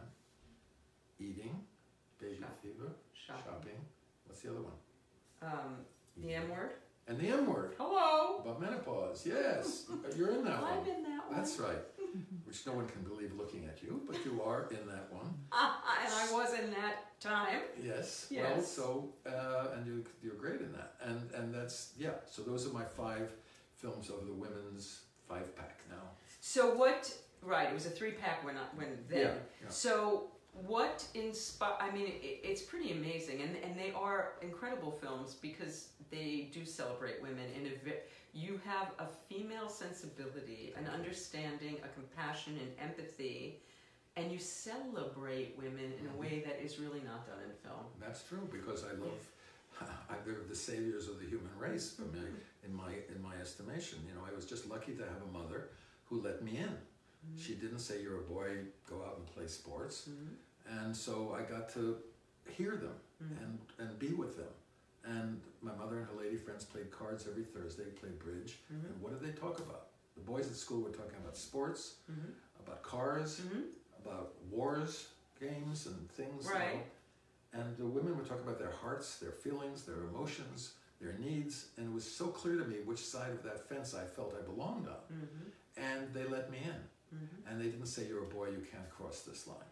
So I got to really the greatest advantage because I was a boy. I had all of that automatically handed to me. Mm-hmm. But I had access to this other world, which was so much more about the internal, which is why I make movies. You know, it's so much more about the real beingness rather than the games you play to survive, which is what men do.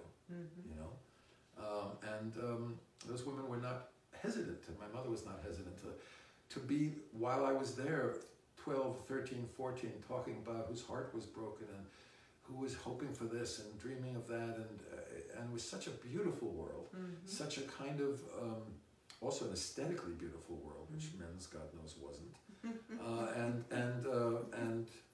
my mother would take me shopping with her.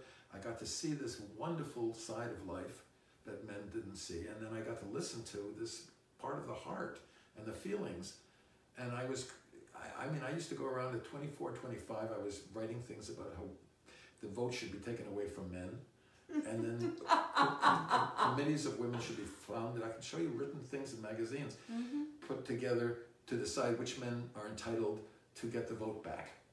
You know, because it was so clear that men were just, well, look what's going on now. Yeah. This is a perfect time and a perfect example of this.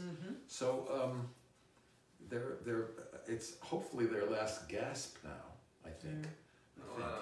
I think to a large extent. I mean, the way it's been, it's not far from over, but I mean, I think there's going to be a great reaction to this if women do what they're supposed to do, which they started to do this year. You know, we'll see what happens, and if young kids do what they're supposed to do.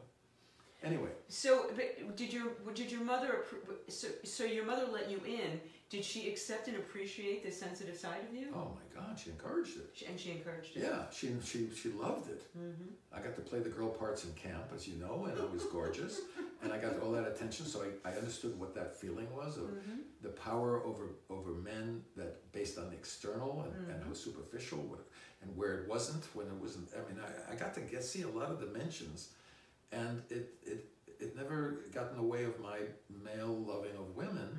It just sort of made me really care about them and about civilization that could be saved by them ultimately. Did Orson appreciate that part of you? Orson said, you know what he said in Paris? What? It was a headline in Le Monde. Le Monde is a big French newspaper. I've been in it. Oh, that's beautiful. For what reason? An article on me. Oh, yeah, that's nice. Yeah. Well, there was a headline quoting Orson Welles. Henry et moi, Henry and I, are girlfriends. Les petits amis. And it's what kind of a statement? What does that mean? Because they did an article when we both were in Paris trying to raise money for something. We got a lot of press, and there were a lot of pictures of us. And he said, he's the only person that I can privately sit with and talk about my feelings and my emotions and not feel self-conscious about it, who shares with me at exactly the same level his feelings and his emotions, and it's not always about things and stuff. And he always felt that artists use the feminine there's a great quote of Orson's about that, which I will at some point send you. It's a wonderful quote. But he felt that all artists, male artists, have a great femaleness inside of them. Wow. And that they're artists created from that female part of themselves. So. And so he embraced that with you. Oh, he loved it.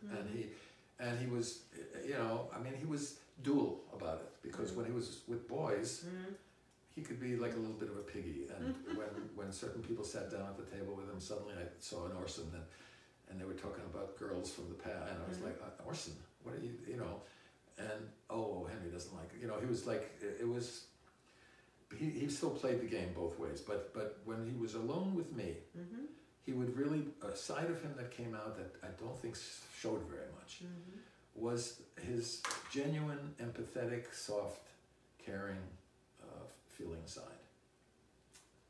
And he was the best girlfriend I have ever had, That's quite a friendship. That's quite a lovely thing. Yeah, it was very special. So let's move closer to the present. So Train to Zakopane, like so that's your most recent film. That's correct. And tell everybody a little bit about why you did that film.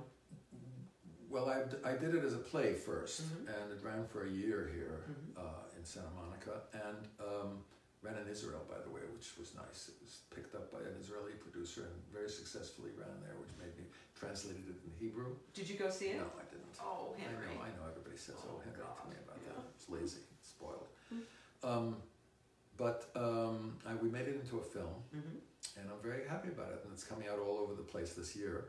And it's a very it's a true story about my father, who was on a train crossing Poland in the late 1920s, mid to late 1920s.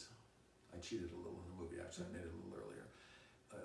And before the Nazis came to power in Germany.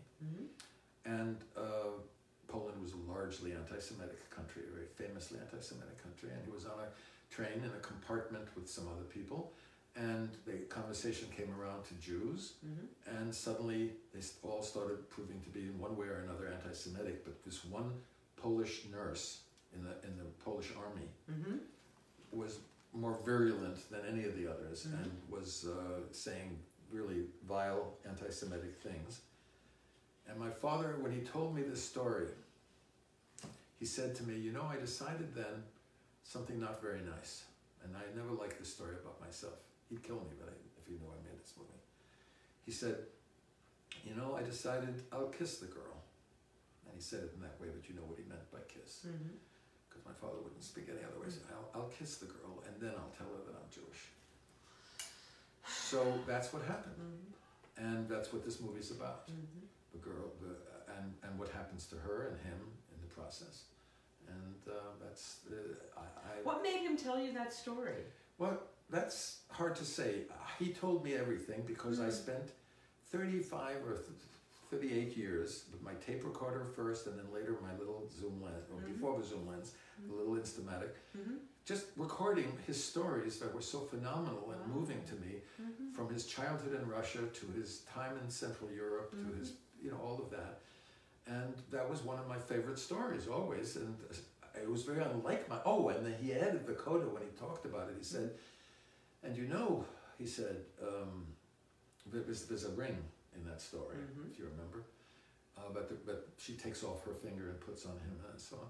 He says, "You know, I kept that ring in my office in London, I don't know, 15 years later. And then finally when we left, and the Blitz happened and the building was destroyed by the Luftwaffe, everything in my vault, in my safe went up in smokes, and that letter, and I realized he kept that in a letter for at least 10, 15 years after. This was the big love of his life. He never said anything like that, but I realized. And then it suddenly occurred to me, they were married a total of 60 years, my parents. And I never heard the story, so it suddenly occurred to me, maybe my mother never knew the story, because this may have been a big thing in his life, much bigger than anybody was saying. And my brother doesn't think so, but I think so. Wow. I think that was a big thing. So anyway, that's the thing I made a movie about, and I'm totally excited about it. And it's very timely that this would come out now, Henry, unbelievable. with what happened last Yeah, week. who knew that would happen? I know. I have to change, the book. Like, you need to get the movie out, like, now. Yeah, I'm trying. Yeah. The book I'm writing. Yeah, tell us about that. Well, but apropos of that, I now have to add this whole thing about this last week, which is, who thought there would be a current history to. The book I'm writing is something I've been working on for 19 years, and finally finishing. And it is called The Third Stone on the Second Row. Did I explain that to you? You started to before that Javelin came from. Yeah, because the high priest of ancient Israel, Aaron, wore a breastplate with 12 stones for the 12 tribes of Israel. And the third stone on the second row was the Yahalom. Okay. In Russia, the Yahalom, there's no such thing as, there's no Ha. So Henry is called Genry. So Yahalom became Yaglom. And when Yaglom traveled west to Europe, in Germany and in Europe, spelled with a J, it pronounced Jaglom when it got to England. So I was born Jaglom, but my parents were always Mr. and Mrs. Yaglom. They had spelled it the same way. So for what that's worth. Mm-hmm. What that's worth. So we were talking about the book. So now you're going to add a chapter. So the book is not about... a chapter. No, not a chapter. But what I'm doing in the book is something very fascinating and risky. Mm-hmm. But I think it works great, and we'll see who goes along with it. I don't think anybody's done anything like this, and it might be a violation of some acceptable, rule or formula. Because what I do is I use something familial from my family, right, to set up an entire history of a country. For instance, I was born in London. mm-hmm. I talk about my birth in London, Mm-hmm. and then that leads into the entire history of the Jews in England. My father's born in Russia. I talk about him in Russia, and then go back into the entire history of the Jews in Russia. My mother in Berlin. My aunt was in hiding from the Nazis in Vichy, France, under the occupation of the Nazis.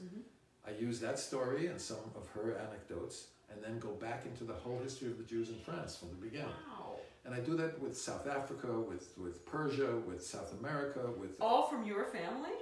All from anecdotes related to somebody in my family. Wow. My uncle, one of my mother's cousins, escaped from Nazi Germany, went to Brazil, became the foremost Cubist painter. That's the painting of my mother there is by him. And he was in the other room. Yeah. And he so I used that story as a way to get to the history of the Jews in Latin America. We have company. Oh well. Gorbo's fine. I don't know how she got out, but okay. So that was a lot. Now I understand why it took 19 years. That's a lot of research you had to do. It's research. A lot. And I wasn't in any rush then. And I'm just really wanting to, I'm finishing it this year. Well, now there's sort of a very pressing reason to do it. Well, I didn't even think of that. Of course. That's what's strange. And I've been planning all along that this year is the end of, finally I'm going to, poor Lauren is the one who's doing all the work. You know, Lauren, my assistant, Lauren. So. You don't know Lauren? I don't know if we've Lauren met. Beck? No? I don't know if we've met. What she's been, I write in longhand. Oh my God. So I give her pages and she writes it, types it all out. Wow. And gives it back to me, and then I fix it all in longhand, and then she. Wow. And she's been doing this for 19 years. Oh my gosh. Yeah.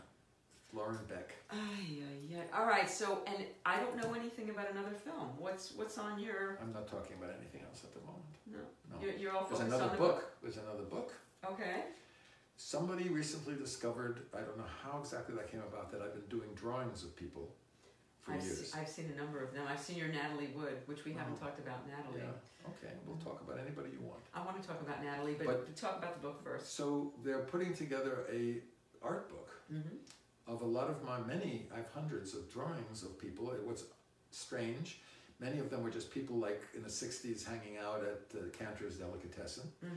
But others are a lot of people who became very famous. And so they're putting together a kind of, I don't know, it looks like it's going to be a coffee table book with one of my drawings here and me writing a little bit about that person on the left side. I think that's how it's going to come about. It's just in the process of being sold now. Fantastic. So that's exciting because I never thought about drawings as something to pay attention to. You're a wonderful artist. Thank you. But what a terrible thing happened to me at 19. At 19, I was in college and I came home and somebody gave me a birthday present. It was January. And it was a book of Picasso's drawings. That ended my career. I'd been drawing like crazy. Since the age of 4, when my father bought for 25 cents, he bought for $0.25 a drawing of mine of a bird that I have framed up here. I was drawing like crazy. And then I watched that Picasso did a line like this. And it's flawless. And I would have to struggle to figure out how do I get from what? And it's like that, and then that. And I thought, I can't be the best at this. I can't do this. And I just stopped. And only when I came to California and was kind of lonely, I carried a big pad around with me and I started drawing people. Not realizing all these people were going to become famous.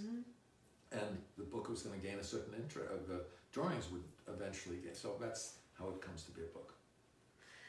So that seems to be a thread that's run through. I mean, you wanted to stop acting when Dustin got the part in The Graduate. You wanted to stop drawing. Oh, good girl. So being the best good for you. Is important. Nobody has said that to me.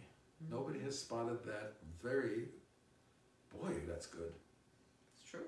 Yeah, but it's great that you, that's really perceptive, and I had not, I swear, ever articulated to myself, that's terrible.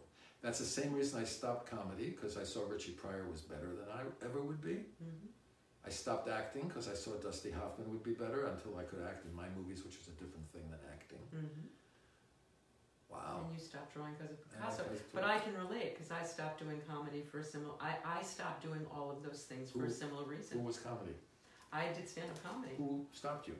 I stopped me because I Because of failed. who? Because I failed. Oh, Because I had a bad set, and I never got on stage again after that. Oh. It's in my book. You read it. yeah, I don't remember. So yeah, but I had one bad set, and I was done. Oh My God. father witnessed it, and I was like, okay, I'm not getting back on stage. Oh my God. No. That's terrible for both of us. Yeah, I mean, Yeah. yes, and it I don't know for me if it was as much about being the best as it. Yeah, I guess probably that has a little bit to do with it. Move So, on. all right. So tell us about Natalie This Wood. is Garbo. Hi, Come Garbo. on, say hello to people, Garbo. Come on. Come on. That's it. We've had many Good dogs girl. on the show. Good girl. Christina's gonna take a picture. You'll forget of a Garbo. picture. Yeah, let me take a picture. I want her to be in the thing you're doing. Well, she will be. She'll be there here in a second. We'll see Would her. you please, Christine, please, look. She can see. She's not on the picture now. Yeah, she is. There, No, she's not. Yeah, Garbo. Look, Oh, it's just delayed. oh, it's delayed. Yes. Sorry. Right. I thought she was. So no. favorite So tell us about Natalie Wood. wanna How'd hear you meet about Natalie? Wood? Yes. What was your relationship with Natalie? I'm not gonna tell you what my relationship. Well, I know what your how did you meet Natalie? Boy, What was- girl. Yes. How did I meet Natalie? I was at a party at Roddy McDowell. You know who that was? Yes, I do. And at Roddy McDowell's at the beach. Mm-hmm. And I can't remember if I was who I was with or if I was on my own. I think I was on my own. Mm-hmm. And Natalie took an interest in me, and I took an interest in her. Were you kids? Were you young? We were, no, well, yes, by now, my standards now, we were infants. We were 25, That's young. 26, 25, 26, Mhm. we were about the same age. And I had a girlfriend in New York. Mm-hmm. I wasn't going to go into all this now, but Come on, that's a good story. I had a very nice girlfriend in New York, and it had been going on for a year or a little more. Mm-hmm. And now I was out in LA, and things weren't working so well with the girlfriend in New York. Mm-hmm. You know what that's like. Mm-hmm. And I saw Natalie, and we started a relationship. But that girlfriend eventually, that's not true. Yes, that's true. That girlfriend eventually got me back. Oh, from Natalie Wood? From Natalie Wood. Holy shit. She was an actress. She did a lot of television stuff. Yeah. Yeah, but, well, it's not as, she was terrific, Mm-hmm. as was Natalie. Mm-hmm. But Natalie was a very complicated creature, and in a lot of pain, Mm-hmm. and in a lot of need. Mm-hmm. And I was either too young or too much into my own Mm-hmm. world to go the distance that was necessary. She had a lot of fixed fears, and I tried to teach her to swim. Mm-hmm. You know, her terror of drowning. You know that, yes? I mean, I've read about it after the fact. Oh, you didn't know about it before? Mm-hmm. She had this accident in a movie, and she almost drowned. Mm-hmm. And she was terrified from then on. Terrified. Mm-hmm. Like no adult I'd never met. So I used to take her into the pool Mm-hmm. in Bel Air, where she lived. She had a pool. She never used it. I got her in on the side. I got her holding the side. I'm holding her. And I was trying so hard to break this spell of Mhm. fear. And just as I was unable to do that, on an emotional scale, I've never put it this way, but it's actually quite accurate, I was not able to break some of the fears that had been deeply inculcated in her by a childhood with a mother who would stand off camera when she was a child actress Mm-hmm. with her favorite doll, and Natalie had to cry and didn't know how to cry as an actress, Mm-hmm. so she'd stand off camera, and when the director said action, she would tear the doll to bits, Oh my rip God. it to shreds, and beat the shit out of it, and And Natalie would watch it crying, but she knew she couldn't say anything because she has a part to play. So she said her lines, and that's how she taught her to act. Oh my! I don't know anybody's talked about this yet, so maybe I shouldn't have talked about it. I never would have while she was alive. But wow.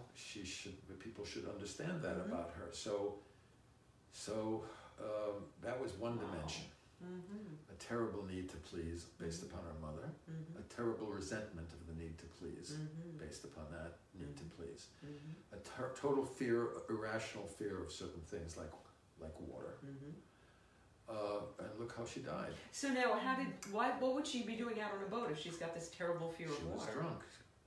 Another thing she had was a problem drinking. And when she drank, she got very sad. And in my opinion, there's no question what happened. These two guys had a fight. They were drinkers, all of them. They were drinking, and they had a big screaming argument. She stormed off, went down to her room. She could still hear them fighting. She decided, the hell with this. I'm going to go back to shore, to the hotel that's there in, what's the island, Catalina. And she put on this safety thing and got down in the thing because she was too drunk to realize what she was doing, fell over, and they were loud and screaming, they had music on and so on, and nobody heard, they didn't hear her. So you do believe it's an accident? Of course it's an accident. These disgusting vultures who are making a kind of publicity out of it should be ashamed of themselves. It's vulgar and obscene. There's nothing to it except this terrible accident.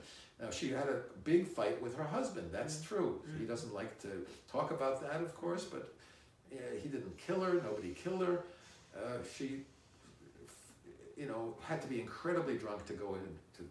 I was going to say, to have that kind of fear of water and then to... But she had a safety thing on, and it was a little bit to shore. It's not a big thing, and I can completely imagine her feeling, I can do this. I just won't be here anymore. Fuck them. Stupid men. I'm gonna, and she was drunk and fell. And then it didn't help that when she was in water, she didn't know what to do. I tried to teach her to swim. As soon as I got her out, like a length like that, she would start paddling hysterically. And I said, no paddling, just one, and no, she couldn't. It was just so heartbreaking. So heartbreaking. Hey, so she was a really lovely lady, a really good girl, a really good girl. Did you stay friends through her life? Yeah, not good friends because I don't know if I should even go into this, but she's you're good. You get things. You get things done. I kind of want to say this. Don't know why. I don't know if I should. She called me after she was married for the first time to R.J. Wagner. I don't know him. That's why I feel I can talk about this, but that's not a good excuse. And then after me, she married this guy, the guy, and I had a child with him. And then broke up with him, this English guy, and got back together with R.J. And I got a phone call one night from her. Is saying this? No. I don't know. My father would say no for sure. My mother would say, why not? Well, we already know where you're going with this. No, you don't. Well, I'm thinking. What? Because, if you don't want to say it, I'm guessing there was an indiscretion. No! Okay, now I got to say it because it's so much milder than your filthy mind. Yeah, but sex is not filthy. No, your whatever it is, salacious mind. No. She called me up and she was drunk. And she said, I'm going to marry R.J. again. I said, oh, okay. I wish you luck. You don't wish me luck. Yes, I do. What do you mean? Of course I do. You don't. I know what you think. What do I think now? You think that it's crazy. You think that I'm nuts. You think I'm going back to some place where it's not real. Well, I've got news for you. Because I used to tell her about not being, we had big arguments. She would go out, well, let me finish. So she said, but I got news for you. Life's not real. And she slams the phone. And then she married him again. Wow. So we didn't see each other for quite a period of time. What I wanted to tell you, what was it that I just wanted to tell you that just triggered something? The thing about Natalie saying that you would have fights all the time about it not being real, about life not being real. I had a good one. See, you should go there. Wait, I'm trying to, it was about Natalie. Life not being real. Oh, no. Oh, God. Now, Christina, do you remember where he was going? No, I don't anyway, remember. it doesn't matter. The point was that you know, she had suicide attempts, and I tried to talk her. You know, there's a way of trying to condition somebody out of doing certain things by inserting yourself into the process, so that if she has a particular way of going about doing something, you run the hot water, you light the candles, you do certain things, you inject in there, call me. Light the candles, get in the bathtub, take the wine, call Henry, so, and we did this thing which worked for a while, a couple of times. It's pulling somebody down from the precipice when you're not there, because you're not allowed to finish your act. I didn't say to her, don't do it. I said, you can do it, you can kill yourself, you want to kill yourself, but you can't do it till you've gotten in touch with me. Till you have these steps fulfilled. And that gave her a program. You know? I know that sounds a little crazy. It doesn't. I'm a 12-stepper and we do similar things to keep people sober. Okay. Oh, good. I didn't know that about 12-step thing, but that's good. That instinctively, I had used it with somebody before, and it was quite successful with the other person, and sometimes successful with her. And I got a couple of calls. It also gave them an excuse to call when they were depressed or lonely, and not necessarily on the precipice. But I accepted was it the game or the reality, whatever it was, wasn't important. She felt the need to say if she's in that kind of trouble, and yet giving them a way to make contact, so which enables me to get. And you can't. In those days there were answering services, so you couldn't leave me a message. I didn't know, so you had to say. Part of the deal is until I call you back, you can't take the pills. You can do it all the other. You can listen to the music. You can light the candles. You can have the wine. And then, as soon as we speak, you can lose. It sounds crazy, I know, a little bit. No. You do understand. I do understand. So I've been, with a few people, that has been helpful, and once or twice with her. But find that fundamentally it wasn't a stable relationship, is what I'm trying to say. So I went back to the other person for a while. It's a nice other person. A nice other person. A nice other person, yeah. Wasn't threatening to kill herself, and that was a lot of work. That's a lot of pressure. That's not the problem. The problem was the self hate. I don't understand. I've just never been the self, dislike, despising self. Poor people who. Whatever. Because she didn't have a mother like you did, who celebrated who she was. Yeah. So can you imagine? She had a father who was so weak that he let her mother do that. The mother sits on the set and she wants her to be a big star. So cause whatever pain it doesn't matter. One of the things caused her to fall in water in shooting a movie. That gave her a lifelong fear, which ended up causing her death. So if you want to know who's responsible for her death, it's not RJ, it's her mother. Wow. Well, you know what I mean. Yeah. They say if it's not one thing, it's your mother. That's no, that's not the line. There is a line. If it's not one thing, it's your mother. There's another version of that I really like. If it's not one thing, it's your mother. Yeah. So all right. So winding down here. So you've got two books coming out. You've got your film Train to Zakopane, which is going to be released again. Yeah. Is there anything that Henry Jaglom hasn't done that you? Plenty. So tell me one thing that you'd still like to accomplish. That you haven't yet. I wanted to make a movie for every letter of the alphabet. I've got Baby Fever, I've got Kenshi Baker Cherry Pie and Deja Vu, and eating and festival in Cannes and going shopping and I can't remember now. H. What's my H? I don't know. Hollywood Dreams. Oh, hello. I. What's my I? Irene. Irene in Time. You see. J. Just 45 minutes from Broadway. Okay. I don't have a K. That gets me crazy. So. I think I've made 21, so that means I need 5 more. So let's see what we can do. I love that. Okay. I hope I'll be in at least one of those. Maybe. Well, I'm sure good in the one you're in.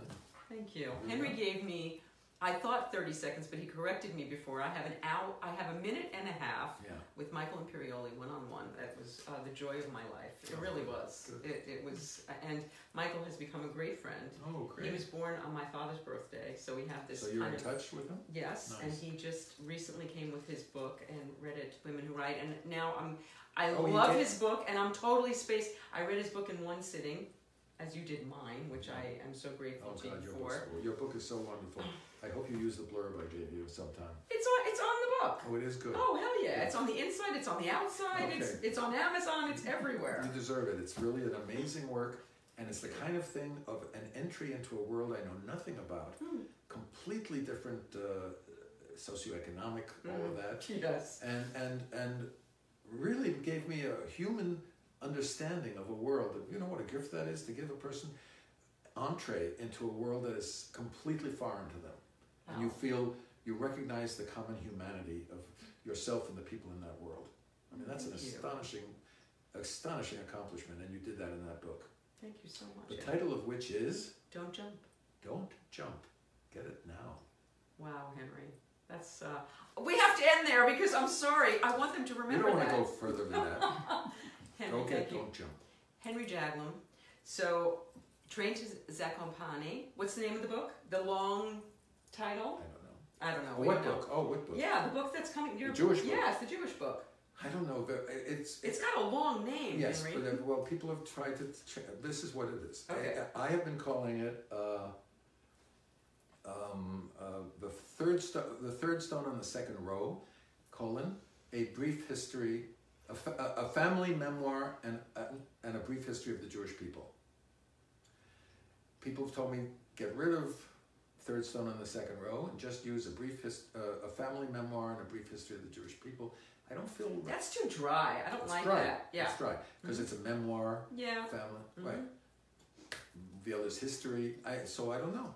Third stone on the second row doesn't mean anything to anybody. So. But it's also, I have to say, it's very difficult to remember. I've been trying to remember it. You want a title like that. Yeah. Who knows that Aaron, the brother of Moses, wore a plate with the 12 stones for the 12 tribes of Israel. You know, it's way past.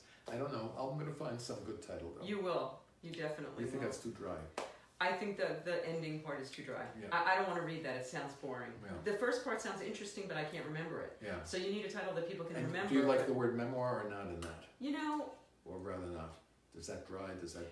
I'm reading Justine Bateman's book right now called Fame, and she does an entire rant at the beginning of her book about how much she hates memoir, and she won't read a memoir. And really, her book is a little bit of a memoir. It talks about her fame, but she will not call it that. She had fights with publishers about it. That's interesting. So maybe not memoir in the title. I don't know. Okay. But I know you'll come up with the right thing. And the brief history thing. of the Jewish people sounds very boring. That sounds so boring. I can't even. Right. And I'm Jewish, and it sounds really boring. Yeah. So I like. What's the first part? The third stone on the second row. Maybe just the third stone. No, that doesn't mean anything. But then it doesn't mean anything. It doesn't mean anything. I don't know. I don't know. All right. Well, if anybody out there has an idea for Henry, you know how to get in touch with me through her. That's right. You come through me and through on the Facebook, and okay. But he's going to finish it this year, so you have a little more time. By New Year's? No, I'm going to finish it. Yeah. I'm going to finish it, but I'm not going to yet. It's going to now. It's got to be prepared for packaging and selling. Of course. So I need the title, please. So help, please. I like this challenge. Okay. I'm going to actually be thinking about it tonight. Anybody who wants, I'll send them an advance copy. Ooh. So by email, if you give me an email address that you can read and see, maybe it'll inspire you to give me a title. I love that. All right. That's fun. You know, it's like a contest. Fun. It is. It's a contest. I like that. Well, a title will you give them a little blurb? Oh, are you kidding? If you get the title, you get a page thanking you for the title. I think I'll be working on this tonight. Okay. All right. Henry Jaglom, thank you so much. Entire pleasure. I adore you. Thank you. You too. Thank you. Christina, thank you so much. Thank you, Christina. We'll see you all next week with Lynn Stewart, Miss Yvonne from Pee Wee Herman's Big Adventure. See you boy, there. I love that. I do. Yeah, it's great.